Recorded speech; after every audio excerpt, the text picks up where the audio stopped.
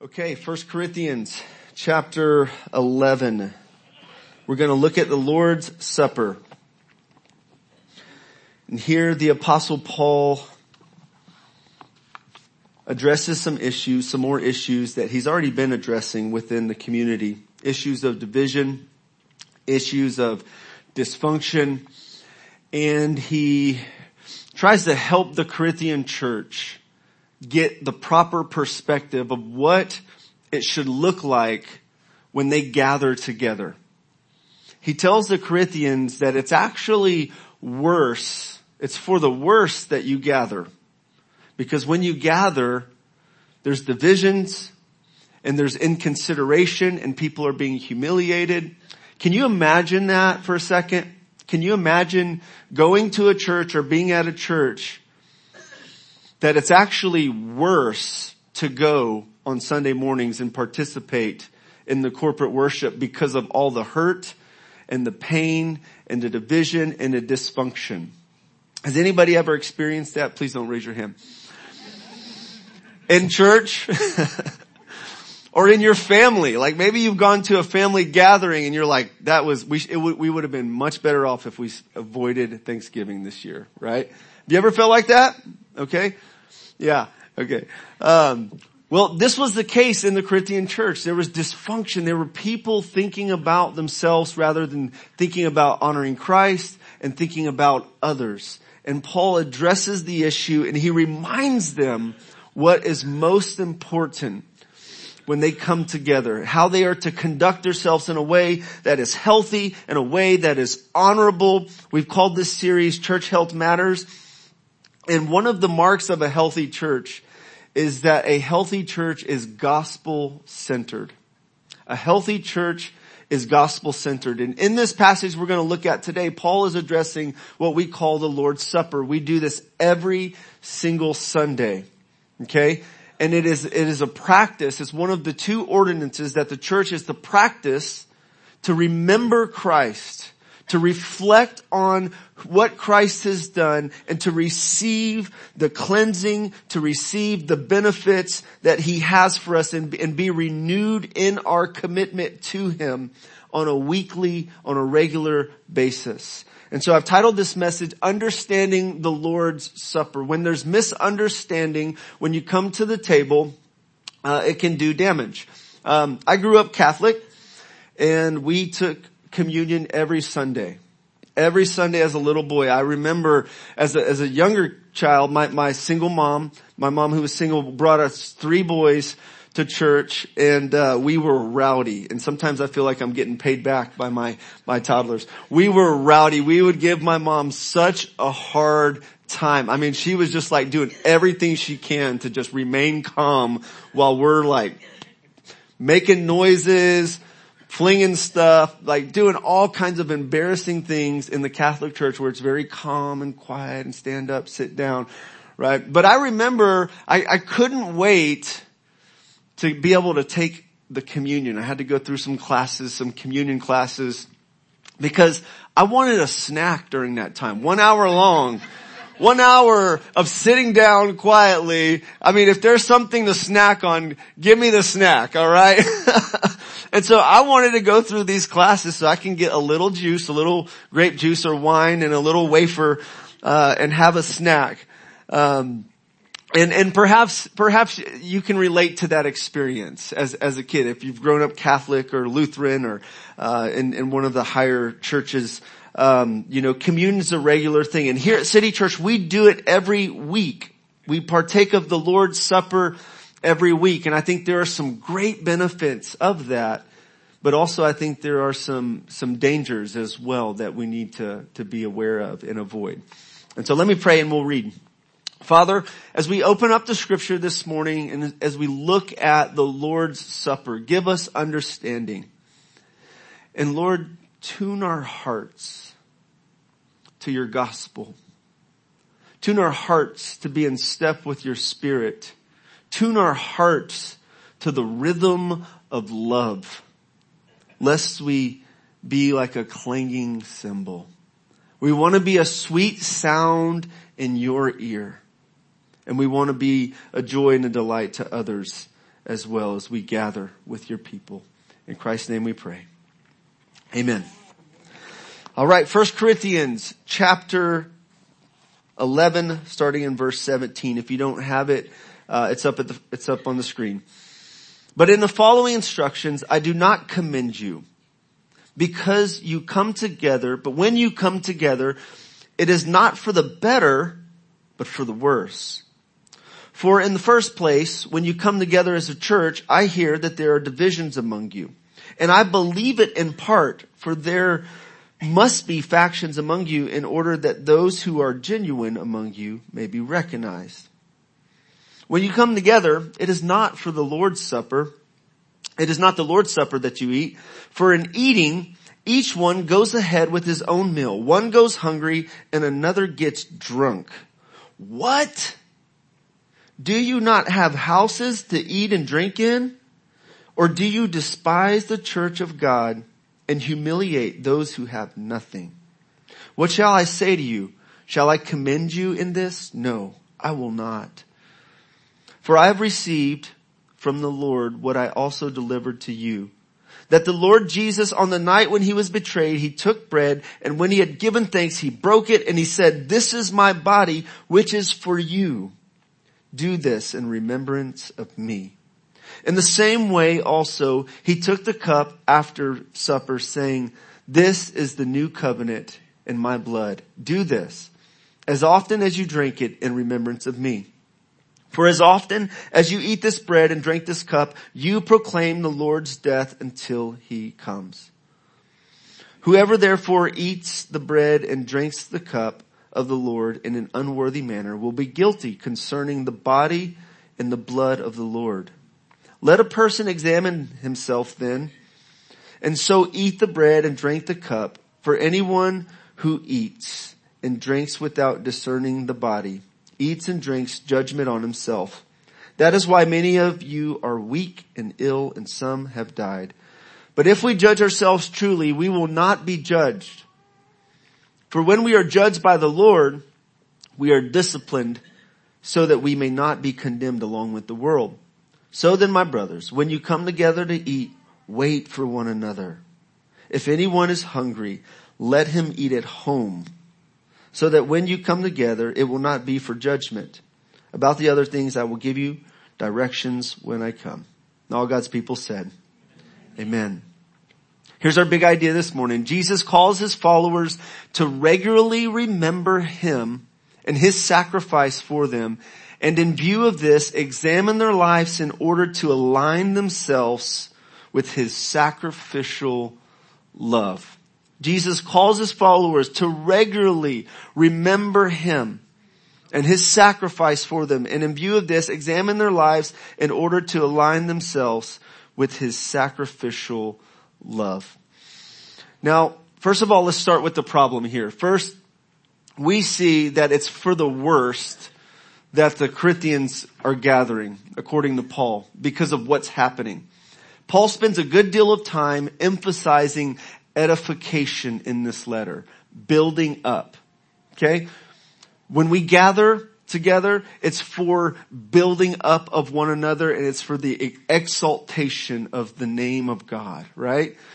And for the Corinthians, it became more self-centered. It became more of a time to show off rather than to serve. There was showing off with their spiritual gifts. And Paul spends a good deal of time of addressing that and helping them understand the gifts are for service, not showing off. Okay? And so there was destroying, there was damage of relationships rather than edifying. There were divisions instead of uniting. Okay? And one of the aspects of the communion, when we partake of the elements together, we are partaking of, we're uniting together around Jesus Christ and his sacrifice for us. Okay? This is what, as I look across the room and I see some diversity in our room, this is what unites us across our differences. The fact that Christ has died for us and he has made us a part of his body, the body of Christ. And we belong to him and to one another as the body of Christ. So instead of uniting around the Lord's Supper, there was dividing that was occurring around the Lord's Supper. And we know that Jesus prayed for this uniting for his people, that his people would be one. There was dysfunction instead of the body functioning as it ought to. There were some wealthy people within the church who had plenty to bring to the meal. So they partook of the Lord's Supper in the context of a meal. It was called a love feast. Okay? And so it wasn't just a little wafer and a little juice. There was a whole meal that was involved with this. And those who had much were bringing their much. It was kind of like a potluck. You guys remember the potlucks? We haven't done one of those in a while. Right? Everybody brings something and you set it on the table and we share and we all partake together. It was more like the rich people were bringing their food and they were getting down on their food and drinking their wine and they're full and they're buzzing. And then the poor person who's been working hard and comes late and hardly has anything to bring is humiliated. And so there's this humiliation that's happening and a dishonoring, a disgracing, a despising versus a esteeming, and a disgracing rather than a honoring, and a not discerning the body. The body. And some theologians would argue that he's referring to the body of Christ here. The people of God.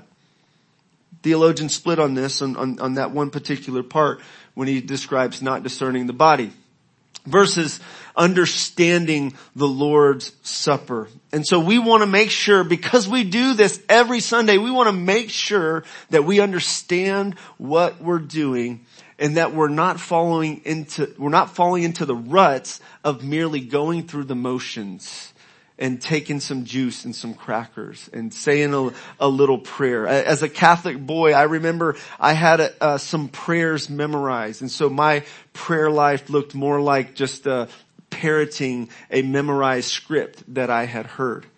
Right?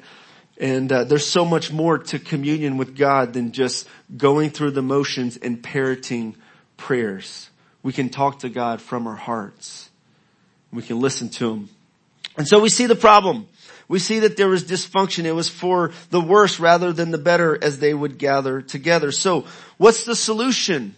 And how are we to partake in communion, and what are we doing in communion? That's what I would like to address in this message. First of all, we're looking back and we're remembering. We're looking back and we're remembering. Paul quotes Jesus' words from Matthew 26, and he says, and when he had given thanks, he broke it and he said, this is my body which is for you. Do this in remembrance of me. I sometimes wonder if we should change up how we do the communion and maybe have folks come up front and say those words. This is the body of Christ broken for you and his blood shed for you. There's something powerful about that. We remember Christ and his sacrifice. And how many of you know that we all need help in remembering? Okay? Thankfully, we had our 12th anniversary last Sunday, and thankfully I remembered. In the middle of my sermon. No, I remembered before that. We need all the help we can get remembering. And God tells his people throughout scripture to remember and don't forget. Paul and Peter both say that it's not tedious for me to remind you of these things. It's good. It's important. We need gospel reminders.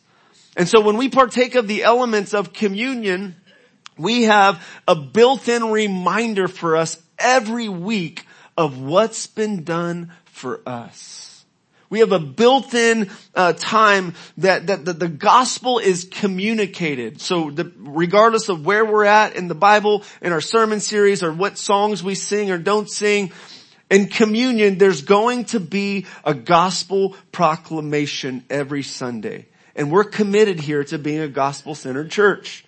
We're going to center on Christ and his death, his burial, his resurrection. And the communion helps us do that. It helps us to look back to that point in time where Jesus, the Son of God, stepped in and he came to redeem broken people, lost people. He says, this is my body, which is done for you. And remember, when Jesus gave this, when he instituted the Lord's Supper, this was during the Passover feast. Okay? The Israelites and Jesus and his disciples were doing what God had commanded them to do.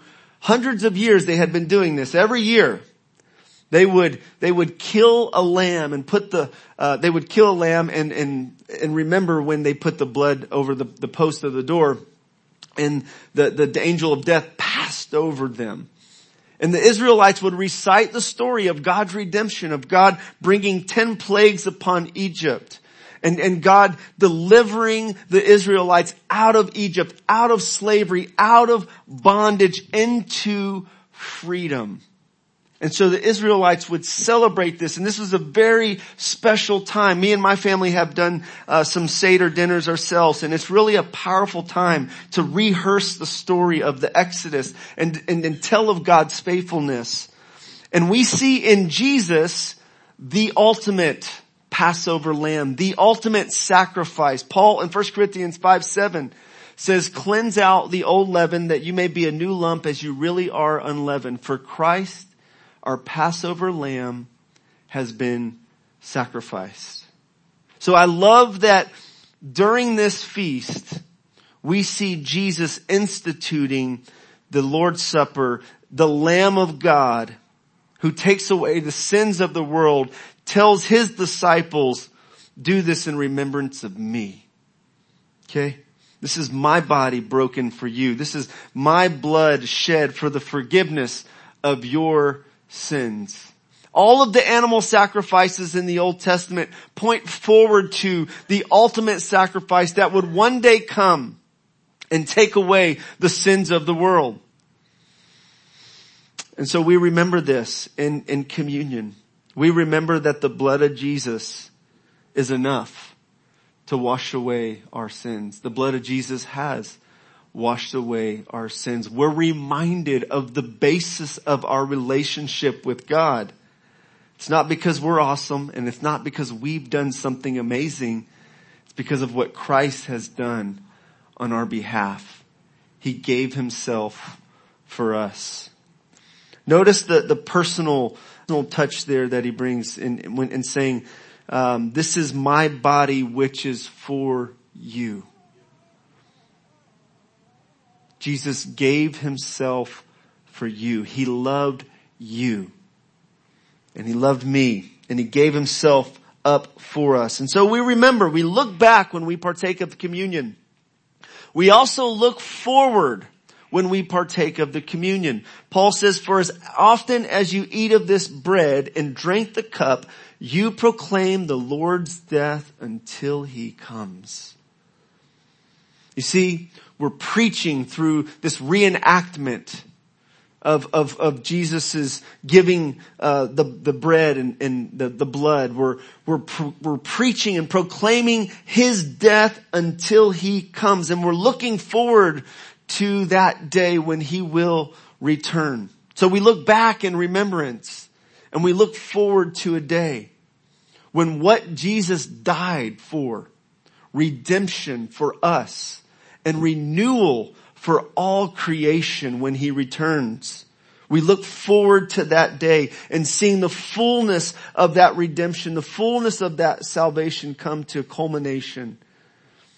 And so we need the reminders, and we need the hope. We need to fix our eyes ahead. And when we're walking through cancer, or we're walking through the grief of a loved one, we need that hope to be reminded that it's not always going to be like this. This world is broken and fallen. But Jesus came to set things right. And he makes us new creations.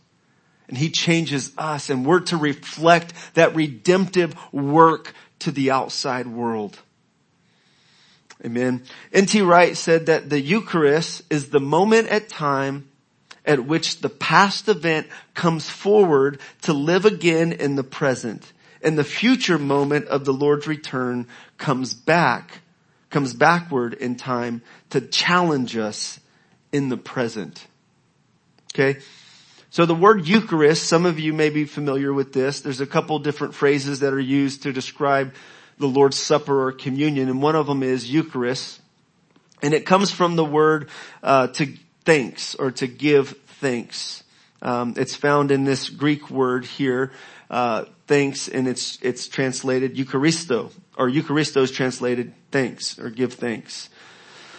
And so it's often referred to as the Eucharist, or it's referred to as the Lord's Supper. Paul uses this phrase here in 1 Corinthians 11:20. When you come together, is it not the Lord's Supper that you eat? So what does it mean? We want to know what we're doing, and we want to know why are we doing this. Okay? We don't want to just go through the motions like I did as a boy and just get your snack and get your ritual and do your in the name of the Father, Son, and the Holy Spirit and just feel a little bit better about myself. You know, we want to understand this, and we want our children to understand this. Wayne Grudem gives seven aspects of what it means here. First of all, it means Christ's death for us. Okay? This is my body broken for you. This is my blood shed for you. It also means our participation in the benefits of Christ's death. We get to participate. We get communion with God through His sacrifice. We get spiritual nourishment through this experience as we come to God in faith. Remember in John 6, Jesus said something really strange here. And a lot of people stopped following Jesus because he sounded like a cannibal, or like that he was teaching cannibalism. He said, unless you eat my flesh and drink my blood, you have no life in you. They're like, this guy's crazy. Okay? This guy's crazy, right? And later on he says it's the flesh profits nothing. It's the spirit that gives life. And so how do we get nourished? How do we eat the body of Jesus or drink the blood of Jesus? Now these elements that we partake of are symbols that point to a spiritual reality, right? The cup of juice is a symbol of the blood. The wafer is a symbol of the body of Jesus. Well, the way that we partake, the way that we experience the benefit of this is we come to Jesus in faith. John 6:35 says, whoever comes to me will never thirst. Whoever believes in me will never thirst, right? And so we experience the nourishment, the spiritual benefits from what Christ has done for us. We experience that, the reality of that by coming to God in faith. Not merely going through the motions, coming specifically to Jesus in faith. And through Him we have access to God.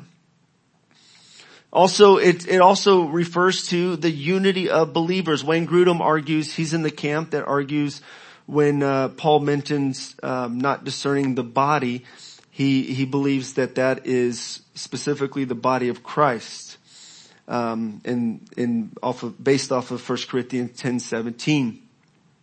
Also, Christ affirms His love for us. I love this.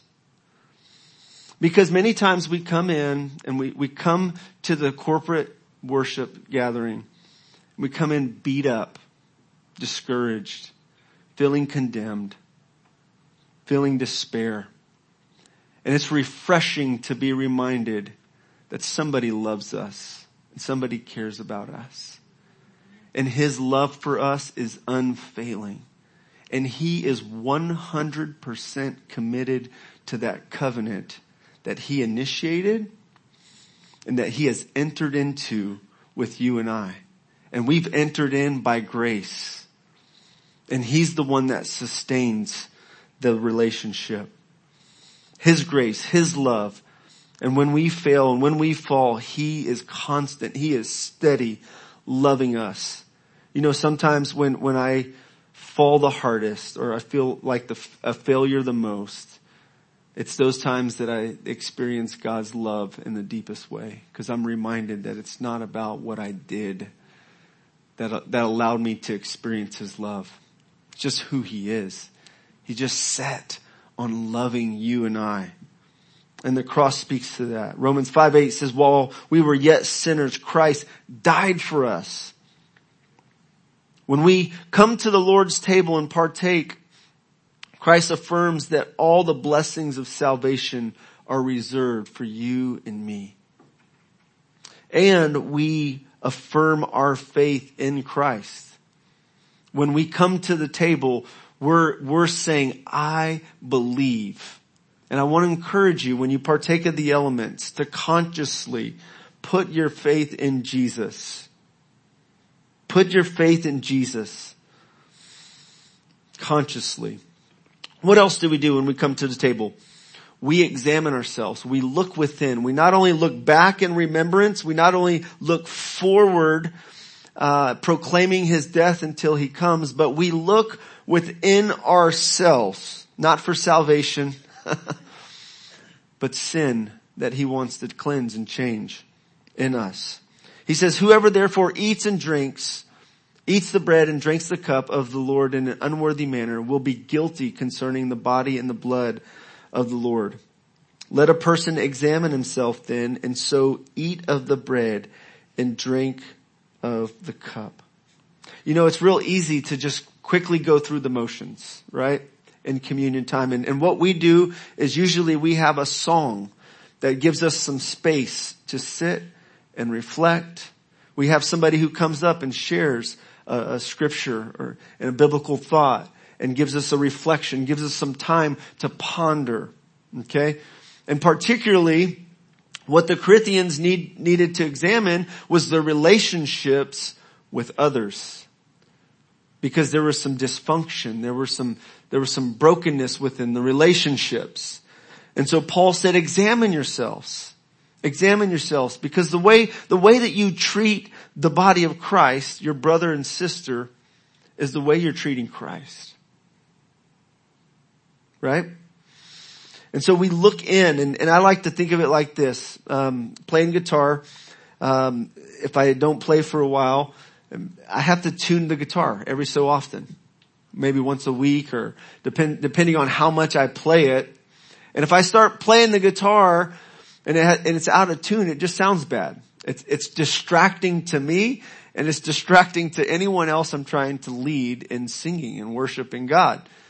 And our lives tend to get out of tune. We tend to forget God. We tend to forget who we are and forget what he's called us to do. We tend to drift left to ourselves. We tend to get out of tune with love.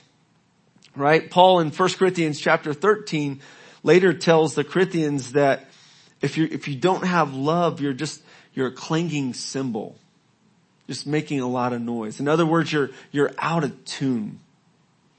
There's not a beautiful sound, right? And so this is a point in time in our worship gathering where we can get in tune with God, with his love for us. We can receive his love for us. We can be reminded that he is for us, not against us. We can be reminded that he died for our sins, and that we have cleansing, we have forgiveness provided for us in Christ. So what does it mean to partake in an unworthy manner? Paul says, whoever therefore eats and drinks of the cup of the Lord in an unworthy manner will be guilty concerning the body and the blood of the Lord. Sam Storm says that to partake in an unworthy manner thus entails at least three things: a callous disregard for others in the body of Christ, an attempt to combine participation at pagan demonic feasts with participation in at the Lord's table, and a flippant disregard for what the elements represent. We don't want to do that. We don't want to be those who partake in an unworthy manner. On the flip side, there are, as Howard Marshall says, in some Christian circles today, In some Christian circles today, the fear of partaking unworthily in the supper leads to believers of otherwise excellent character refraining from coming to the table of the Lord. When this happens, Paul's warning is being misunderstood. The Lord's Supper is the place where the forgiveness of sin is proclaimed and offered to all who will receive it, who all would receive it. Paul's warning was not to those who were leading unworthy lives and long for forgiveness, but to those who were making a mockery of that which should have been most sacred and solemn by their behavior at the meal. All right? And so don't let, if you feel like you're out of tune with God and you come to the worship gathering and you come to the Lord's table with a guilty conscience, you don't have to let that be a barrier for you to partake. Because that is exactly why Jesus suffered and he died. So that you can be forgiven. So that you can be cleansed.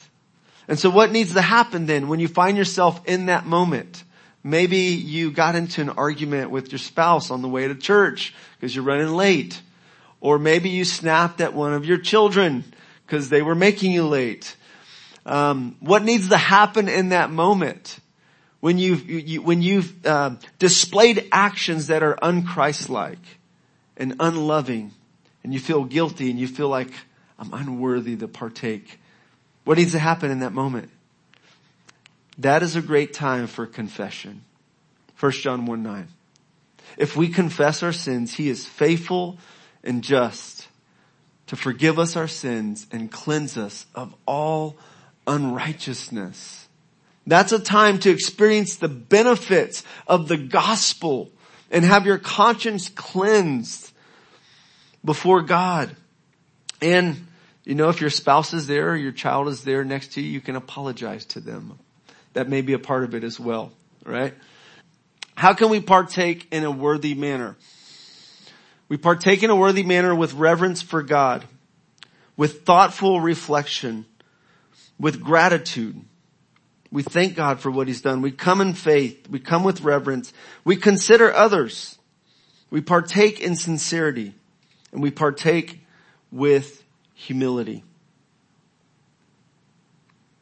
So again, there were some rich, wealthy believers who were getting buzzed and drinking and indulging. And instead of making the Lord's Supper about Christ and honoring Christ and his people, they were indulging and just going to a dinner party. Who shouldn't partake of communion?